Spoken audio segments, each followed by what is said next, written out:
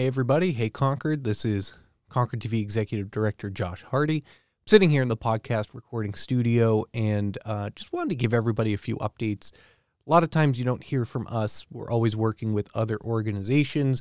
You've probably watched other programs, things that are recorded here at Concord TV as a podcast or as a TV show or YouTube show. But to give you kind of just a little background with Concord TV and what we have going on. For those of you who haven't worked with us or don't know us as well, we are a nonprofit public access TV station. And when you say public access, people kind of go, oh, like Wayne's World or yada, yada. But we really have been pushing past sort of those kind of stereotypes about what public media is, especially here in Concord. And most people who come through, which we welcome anyone to come in, make an appointment, take a tour, just learn more about us. That really, it's incredible that Concord, New Hampshire has a media center with a high-end soundproof podcast studio and a HD quality television studio with LED lighting, configurable lighting setups, and wireless microphones and 4 cameras, and it's a great setup. And I've been with Concord TV for 10 years, as a couple years as executive director, but 10 years in various capacities. And something about our staff and our team is we are providing a public service, a public good, and we have a team that believes in that mission and understands how important it is. We are not a film production company. We're not a production house. The goal is not to make money. The goal is to provide a public service, which is building community through media, and we do that through our education access, government access, and public access.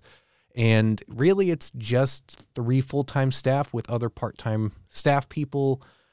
We've had a great group of volunteers come through, interns, both from Concord High School, Bishop Brady, just members of the community who think it seems like a fun thing to do. It's volunteering, even though it's incredibly fun, right? It's not the kind of volunteering, picking up trash at the Speedway or something like that. It's giving back, contributing, but it's technology-based. It's video editing, it's camera production, it's working in media. So we're a proud organization, small but mighty team with a great board of directors. We are looking for more board members. So if you are looking to give back and join an organization, if you agree with the cause, then join our board of directors. And we really are, local media everywhere you look kind of is shrinking, and we have great working relationships with the local media outlets around us. Radio station WKXL, the newspaper The Concord Monitor, Concord Patch, WNHN, and all of whom at some point or another we've collaborated on some type of project as we see those opportunities. But I think all would agree that there are different challenges we face with funding structures and with, wanting to produce content that people are interested in, but to also serve the need of your community. And we've had some great discussions and have seen our organizations evolve. For Concord TV, we really want to be collaborative. That is totally the key. We're not looking to, clutch our pearls and hold on to everything. We're willing to share content and all of that. And we're looking for the public good. That's really it, and benefit Concord residents, Concord organizations, the school district, the city of Concord. And I think we're doing a great job of that. So just a few reminders for people, I came on here just to sort of say, here's who we are, here's what we're about. I don't have any guests. It's just me sitting here.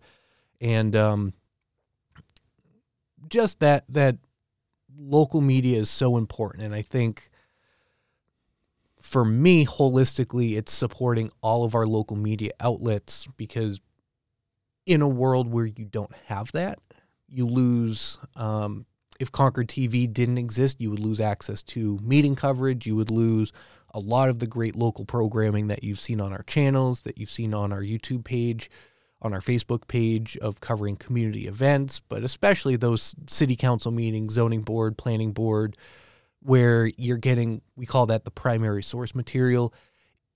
You're not going to consistently get that otherwise. And likewise with our local media outlets that all provide their own kind of specialty or niche of information that is Concord relevant. And eventually, what we fear, we generally being just those of us working in media, especially hyper-local, is you'll eventually only get access to statewide news. You won't know what's happening in your neighborhood, which is super important to just know, hey, that new development that's coming in, well, what's happening with that? Okay, I can go back to the video and I can see how the public comment went or what the objections were. I can read about it in the Concord Monitor. I can read about it in Concord Patch. ConcordTV has the video. I mean, those things all work together. We're not competitors with them. And what we do see as competitors is sort of just viewers and audiences who are not engaged with their community, that are going to be looking at content through other streaming platforms. And we do see that as competition because it's also changing the way that we live, right? That we're going to flip through TikTok or Instagram or YouTube Shorts, and hopefully soon you'll see more Concord TV short programming in there for us to kind of, again, reach those types of audiences scrolling on their phones. But we've all been there, myself included, where it's unrelated. I'm not learning anything. I'm certainly not learning anything about my own community. It's all a trend that's going on or something unrelated to my community. And so that is when we talk about competition or threats to kind of the way we do things. And it's also worth noting, too, that these streaming companies don't contribute financially really to anything related to Concord TV community media. That the franchise fee funding that goes to the city of Concord, which Concord TV receives a portion of, is through cable subscriptions. So right now, Comcast and Breezeline.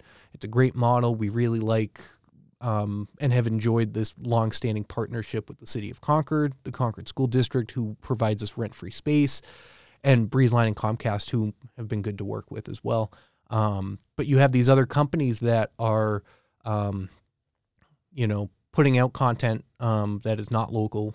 They're not giving back locally. And that is a problem. It's beyond me. It's beyond any of us, really. But I think having an honest discussion about that we have to have those conversations. And I think those end up being statewide and national discussions. And if you look in Massachusetts, there are some discussions about how to update and modernize the funding structure for community access programming. You look in Massachusetts, they have a lot of public access stations that provide a lot of public good to their respective communities. You could look potentially at things happening with the FCC and rulings that could potentially help. I wouldn't hold my breath on it, but could look at on a national level, trying to hold some of these large, gigantic streaming companies a little more responsible. So those are just some things kind of on our mind and things that are coming up with Concord TV. We have a couple weeks of youth video summer camps, which is super exciting. It's our favorite time of year that we run through Concord Parks and Recreation, another great partner of ours. And so that's a lot of fun. You'll see all kinds of goofy wigs and props and some fun films that the kids put together, and we screen later on in the fall. And we have an intern, Caroline Sweet, as an intern with us from UNH. She's already helping us with some of our marketing.